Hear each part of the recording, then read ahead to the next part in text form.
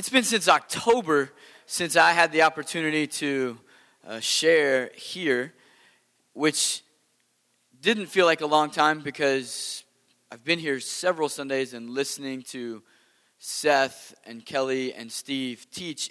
It doesn't feel like there's been a huge window of missing Sundays, but then when I reflect, there's been so much that has happened around our family and ministry and life. And there was a week, about a month ago, that Eric and I were standing downstairs, and he said, "You've been traveling a lot, you've been doing a lot of things. Are you going to tell us about any of that?" And I thought, oh, you don't know. There has been a lot. Our organization that runs camps and retreats for kids in the U.S., we've had 4 retreat weekends with almost 800 students who attended over this each weekend in October, November. It's just normal for us just to run retreats. But that's a lot. But one of the most significant things for me that happened in that window was that I had my favorite ministry week of the year in traveling to Monterey and to lead a retreat in the mountains for the teenagers that are in children's homes or family-style homes that are living around Monterey. So 100-ish teenage students. We ran out of camp in the mountains. And for this year, I was excited because it wasn't just like a Chris Cox 121 trip. It was actually an Echo trip because 4 of us from here, out of the 8 that went on our team, half of us go to Echo. So Morgan and Andrew Springsteen were with me. And then for the first time, my daughter Sunny got to go on the trip to Monterey. And making that happen was an adventure in and of itself. The government did not decide to help us very well. They continued to put the wrong birth date on my daughter's passport. And so we were driving to Chicago just days before our trip trying to get the thing fixed. And then we're at the actual window where they're fixing the passport so that we can get it the same day. And as they're getting ready to take it back to give us the new passport, I asked the lady, I'm like, "Is that the edit that you're making?" And she's like, "Yeah, we're changing this date to this date, correct?" And I'm like, "That's the wrong date. You're about to put the wrong date on her passport a second time and run it and print it." So no one cares when Sunny was born, I guess, in the United States. And we think we could have gotten away with a wrong date on the passport, but we were a little anxious that traveling into another country might be easy, but getting back home might be difficult as we were coming back into the U.S., and we didn't really want our 12-year-old stuck in Mexico while we were all in the United States. But the anticipation of this trip had brought out a lot of emotions for our family. There's excitement that something's going to happen. There's a nervousness, especially on Sunny's side of, I don't know what I don't know, and I don't speak Spanish. Is this okay? Am I going to be able to contribute? Am I going to be having fun? And from the parent side, there's always that safety feel of, is this a wise move as a parent to take your child with you on a trip like this? And Sarah was, as we got closer, even asking, are you sure? I trust you, but are you sure? Because she hadn't experienced it either. And I remember the feeling of waiting until that night we were getting ready to go to the airport. It felt like it took forever to get to that day. And then once the day was there, I was thinking, we just need a little bit more time because we're not ready to go. And we get on the airplane, we fly, we get to Monterey. And then it's a different type of waiting. It's a waiting for the kids to show up. It's the question of, will this retreat actually work? Do the things that we are bringing to talk about actually matter to the students that we're talking to them about? Are we going to be ready? Is an activity going to actually work the way we want it to work? Will this game of dodgeball in an emptied out swimming pool be as fun as we think it will be? Which it always is. Really, really fun. Recommend it to everyone. Empty out your swimming pools and throw dodgeballs at each other inside the pool. It was amazing. Will the retreat do what the retreat is supposed to do? And in this particular retreat, for the second year, we had felt like we were supposed to talk a little bit about the concept of baptism at the weekend.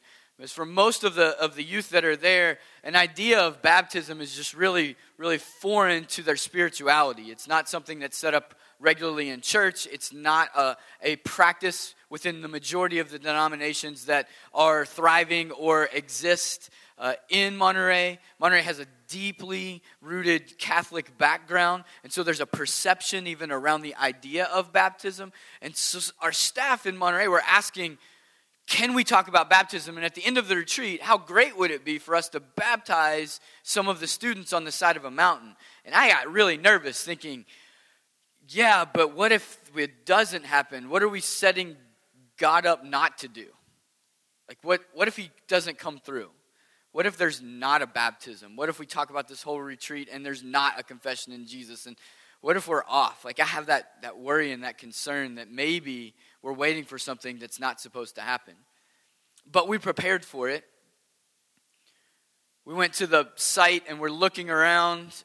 And as we look at the property, there's no natural water source for us to do any type of baptism. It's a mountain, and it's the side of a mountain, and it's pretty far up the mountain, so all the water goes down. And we sit at a table and start to brainstorm. What do we need to bring with us? Is there a natural spring here? No.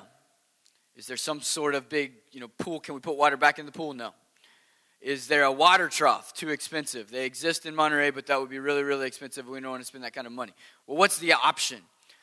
And one of the staff raised this says, I have a kiddie pool. Great. So we go find the kiddie pool. We find ways to cart jugs of water up this mountain to pour into this kiddie pool that's at this overlook where you can see all the other mountains. It's really beautiful.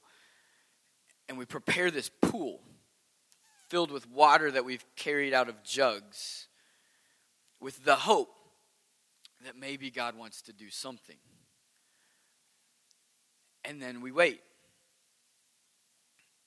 together, talking, hoping, dreaming a little bit that someone that we've grown to care for, one of the students that we've connected with, is going to want or long for a new life to arrive for them. I love the way that Kelly framed it of saying, I want the grief in my life to scoot over and make room for hope to come again.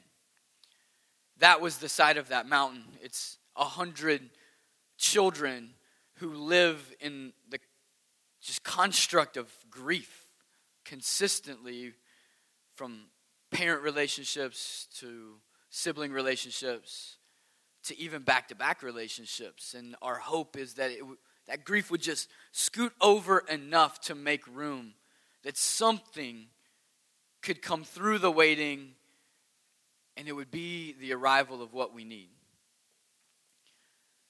So this morning we want to talk about waiting, but not the waiting alone, not the waiting in silence. Steve did a great job of setting us up with this idea that this nation of Israel was waiting for an extended period of time, hoping for the arrival of a word, a new word that would fulfill a dream that maybe they didn't even know they were dreaming yet. We're waiting on something. Sometimes it's as simple as a trip to another country with your daughter.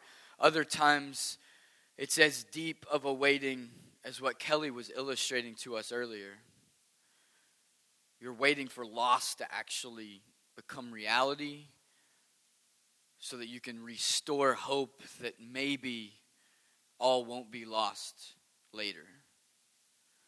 We're working through grief so that there can be an arrival for something else. But what changes stories is often not the idea that we're waiting on something, it's who's waiting on something with us. That waiting alone is different than waiting together. And that it produces different endings. And in this birth story of Jesus that we come around every December as we anticipate the coming of Christ in human form in a Christmas story that we celebrate, there are a couple of stories of waiting that are actually happening together. We spend a lot of our time on the Mary and Joseph part, the waiting of Mary, Joseph, Jesus, manger, story, silent night that probably wasn't very silent if you've ever been in a room where a baby was born.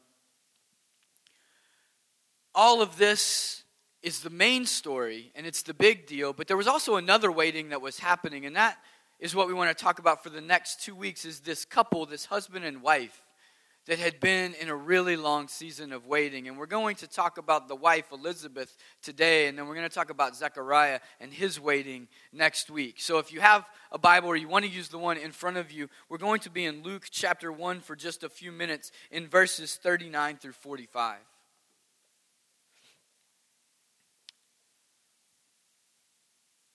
We'll set up verse 39 with the idea that the birth of Jesus has just been told to Mary. The angel Gabriel has presented himself to her and shared what the story is going to look like for her in the next 9 months-ish. You're pregnant. No, I'm not. You're pregnant. How? I haven't been messing around. I promise.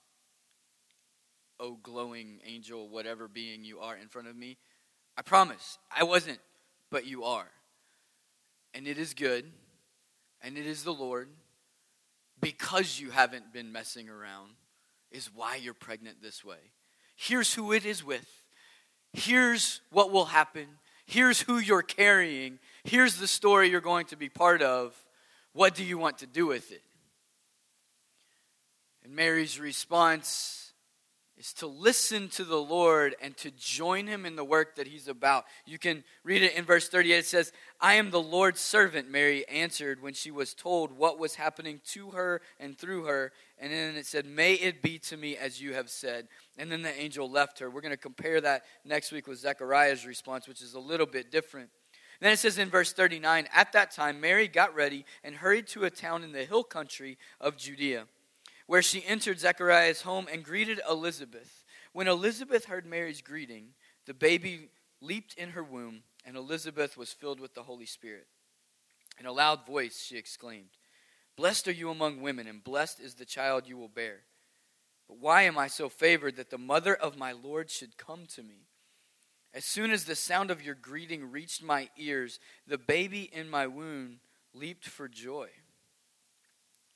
Then verse 45, blessed is she who has believed that what the Lord has said to her will be accomplished. If we read just straight through from a Mary perspective in this text, we don't really pull the fullness of what Elizabeth is struggling with in this dialogue with her cousin. In the beginning verses of Luke, we find that Elizabeth grew up in very biblically healthy pedigree. She was from the line of Aaron. She would have been believed to be in this priestly-like space around her from the lineage of her ancestors. And she married a man who was a priest in Zechariah, who also had this really healthy biblical pedigree in his lineage. They were known as righteous. They were known as a couple who would follow the ways of the Lord. And her husband was known in this priesthood as this healthy, holy man who would approach the temple every year to play a role in this sacrament. And it just so happened that this was the year where he was chosen to play out a role in the temple that would probably only happen once in his lifetime. So this was the year for them. They had been living their entire lives, playing their role, righteously following God, part of their community, and then he was chosen. He was chosen to play a role in the kingdom for once in his life. Interestingly enough, as Elizabeth received her husband back home from playing this role, he came home without the ability to speak. And if you dig a little deeper into the text, more than likely he couldn't hear either. Because later, when someone tries to communicate and ask him what he wants his son to be named, they write down their answer to him and show it. Which, if you can hear but you can't speak, someone can say, do you want your son's name to be John? And he could say,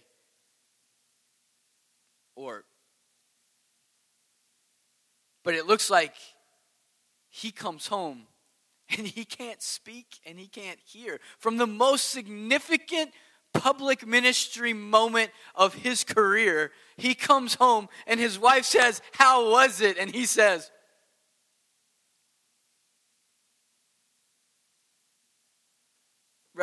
Like, he's going to communicate to her that I just met with an angel who told me you're going to have a baby, even though the earlier parts of Luke say she was pretty old.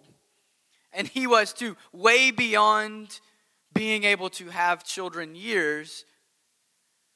And he's going to come in and without the ability to use his speech or sound, communicate the amazement of a moment to his wife. I don't know, there's probably like a husband-wife joke there of how hard it is for us to communicate well already. And then you take our primary means of communication away from us as men and say, here, tell her some good news. And if you flip it, here's the person who's listened well her whole marriage. Here's the priest she lives with that's been able to just be that voice of consistent advice when she feels like things are out of sorts. Here's the one who can bounce ideas with her. Here's the one who prays with her. Here's the one who walks through life with her. And now he's silent and she receives this word. She's going to have a child when she's way past mourning that loss in her life. There would have been a season. There would have been a time. There would have been an age where she would have gone through the mourning of the loss of the ability to have children, and she would have decided to be righteous anyway, not to give up on the Lord. Because that's seemingly what happened, is that Zechariah and Elizabeth were righteous before God and they walked with him. So there was a time for her where she could have thrown up her hands and said, I'm done with this. Why would we do it all so right? Why would we go through following the commandments? And Luke's words even say that they were just true to every commandment. You couldn't find fault in this couple. So here's the couple that did everything right for Jesus and still couldn't have, in the culture that they lived in, one of the most important things in the world in order to illustrate that you were blessed.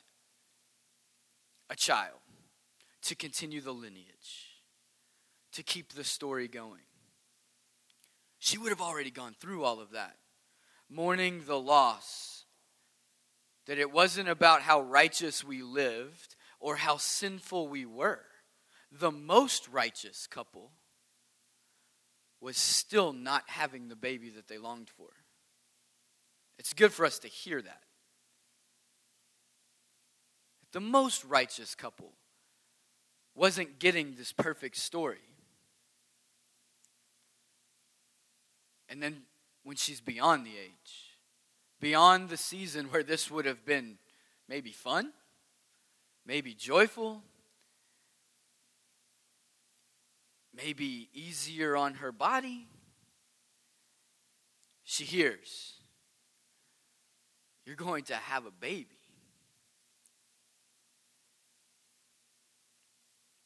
Her response, she entered into seclusion for 5 months. That's Luke's illustration of her response.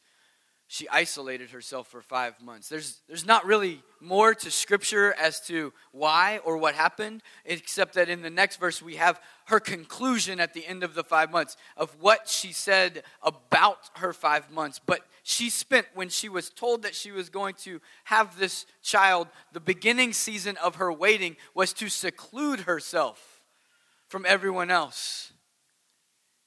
Maybe because it's who would believe her anyway? First trimester, not showing.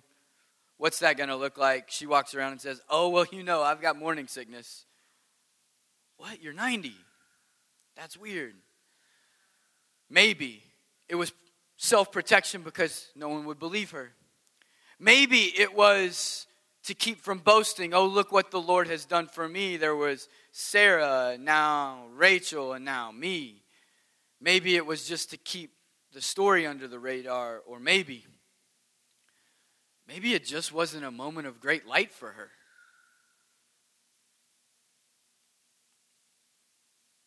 Maybe this was tough. Maybe she wasn't sure that she could do this.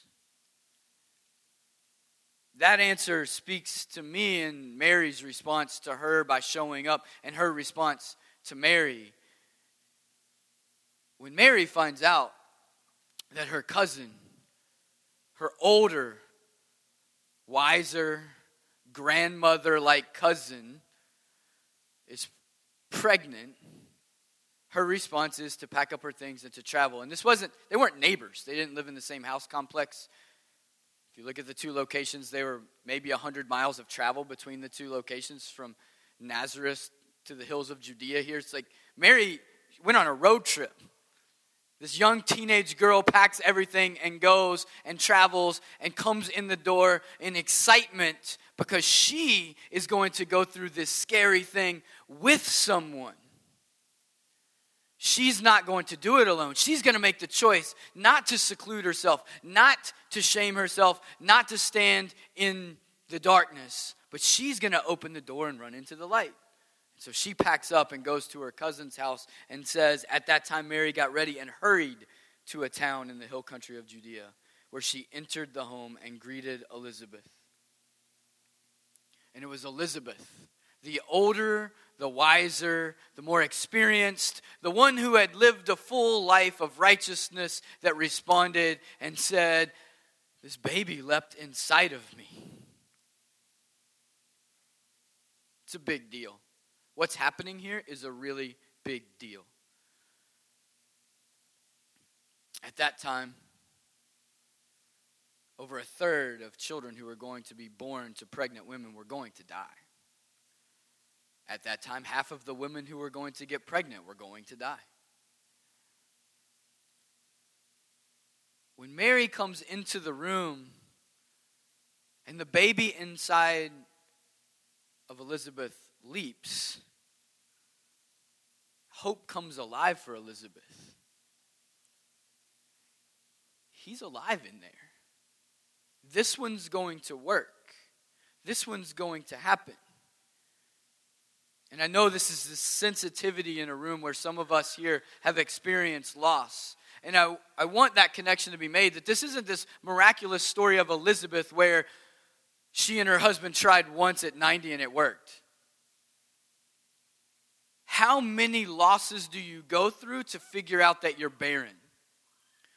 How many times of expectation and calendar watching did she go through in order to figure out and come to this conclusion? It wasn't an ultrasound thing that happened overnight for her. This was a lifelong journey of loss that turned into a moment of hope when some 15, 16-year-old girl walks into the room and says, Elizabeth. And the baby moved. And hope was reborn in the life of someone who thought it had already passed them by. And this is just the story for today. Some of us here represent the Marys of this city, of our communities, of our families. Something is happening to you. Something is happening around you. Something is happening in you. God is moving. There's something, however you want to define what that moving is. There's just something you're not okay with. There's something that's changing. There's something that's transforming. And you've never experienced it before. But you're feeling the invitation and you don't want to go through it alone. Something I continually recognize about men and women who are slightly younger than me. I turned 40 this week. Yay for me. Yeah, let's not talk about that.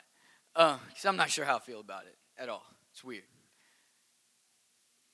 Is an ease of community that comes in the generations that I see coming behind versus the program intentionality of it in the generations ahead that are older. It's like, if the church sets it up, I'll go to it. That's what Sunday school was for. Fellowship dinners versus, you want to hang out at Berks till 2 a.m.? Yeah, I know. I heard. Good job on that. I can't believe you're here. That's natural. It's that natural emerging generation feel of we're here. Want to join? Let's go. And we need that. Elizabeth found hope because Mary packed her bags and showed up. And Elizabeth gave back to Mary because it says that then Mary stayed the next 3 months to see the birth of John. That's safety. That's comfort. That's wisdom. That's love. That's celebration. That's nobody knows what's going on in this story but you and I, so let's celebrate it together type of thing. That's inclusion. It's tribalism. It's all of these things that are coming together in this intimate moment where Mary says, I just won't go home for 3 months. It'll be more dangerous for me to go home a little farther along in my pregnancy, but we're no longer banking on what makes sense. We're going to bank on the fact that God is doing what he said he was going to do in this. So you were alone until I got here. You're not going back to be alone. I'm just going to sit with you. And Mary stays, and Elizabeth isn't alone anymore. It's the only thing in this story that actually changes the seclusion of Elizabeth. Elizabeth stays alone. Mary shows up. Elizabeth doesn't go back to being alone. Waiting. What's it look like when we just show up? We're pouring water into a pool on the side of a mountain. Baptisms, we think they're coming. 3 students, they're going to be baptized. We've overly communicated this Jesus relationship. I will never say that we clearly communicated baptism because I don't even know. But we tried. And we baptized one student. They come out. Massive celebration. It's awesome. Another student comes in. We baptize them. Another celebration. The third student comes in and sits down on this concrete block and leans back into this little plastic kiddie pool. Visualize that. Back up. Celebration. And then we hear from the back of the room. Wait. We have one more. And another kid comes up from the back. We baptize this kid. He comes up. Wait. We have one more. That kept happening over and over until the 10th student comes up. And as she comes out of the water and is baptized, her parents, they're on staff, house parents. They have 8 children from the most difficult places in the world that come into their home and that they try to navigate life with them every day. The house parents come running up and I'm like, I didn't know. Oh, she lives in there. No, that's their daughter. That's their daughter. And then as they come forward, a light comes on for me. In 2012, we had our first retreat in Monterey. We have sites around the world. And so when you offer something to one site, all the other sites call you and say, hey, can you come and bring that to us? We heard it worked. That happened with this retreat. And our friends in Mazatlan called us and said, would you come to Mazatlan? We heard about the retreat. We want to do it. So we had a scout team. We go to Mazatlan on the West Coast. We call it Mazat Hot because it's ridiculous. And humidity all day, every day. And we go through this trip, and I show up at this children's home, and the house parents at this particular children's home work for Salvation Army. They don't work for us, but we are so impressed with their home. We're impressed with the area. They ask us what we're doing there. We tell them about the retreat. They go, please bring that here. We so desperately need that. Can we do it next year? Yes, we're going to do it next year. 2013, we're coming back to Mazatlan. We're going to do a retreat. We come home. We start looking at the legal ramifications of moving the kids from this children's home to a camp and retreat place in Mazatlan, and they're very different than they were for Monterey. And we're like, it's illegal for us to do this. We can't take them anywhere. We can't do this retreat. We're not allowed to go. And we make phone call after phone call, and our site director is just like, it's too risky. We can't do the retreat.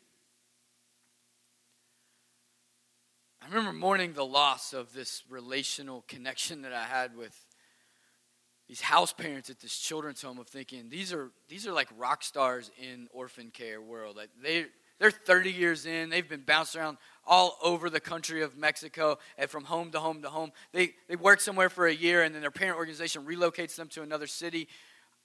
Why can't we give them this gift? But the door was closed. So this girl comes out of the water, and she hugs her parents, and I'm like, it's them. In 2014, they had chosen, we're not going to keep moving and bouncing around. We actually want to invest deeply in the lives of the children that we serve. And so they left their parent organization, and they couldn't find a job, so they moved to Monterey to live with some extended family. And when we found out they were in Monterey, we made an offer, and they became house parents at back-to-back. And so as Isa is coming out of the water, and her dad, Asiel, leans over to me, and he puts his hand on my shoulder, and he says, I've been dreaming of this since you told us about it in Mazatlan. And I look over, and I'm like, holy cow.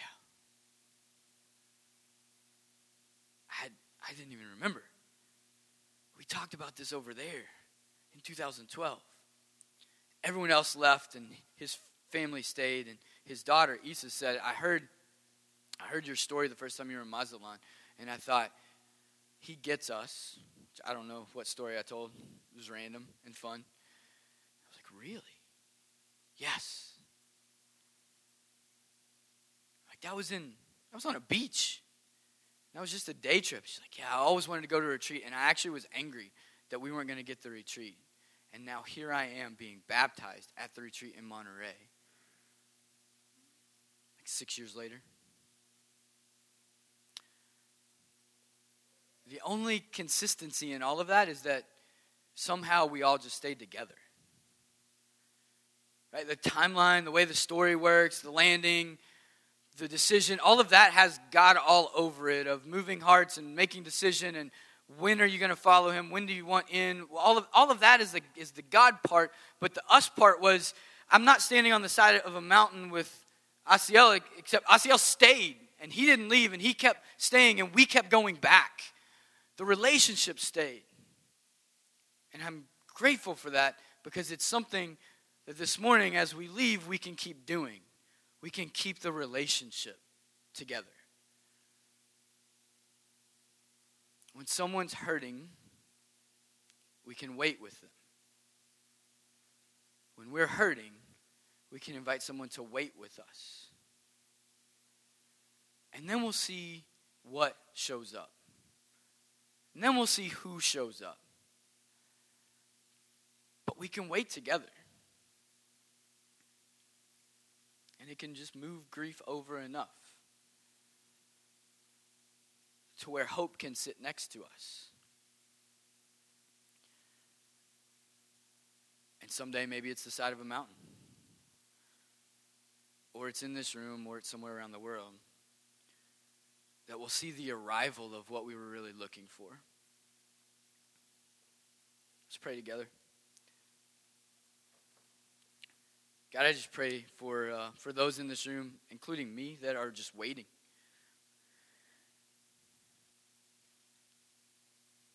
Give the Marys in this room that are waiting with someone the courage and the sustainability to stay. And I pray for those Elizabeths in this room that just have been in seclusion.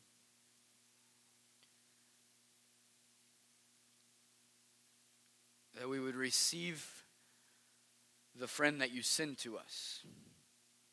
That we would leap with joy. And that you would bring hope back in. It's in your name that we pray. Amen.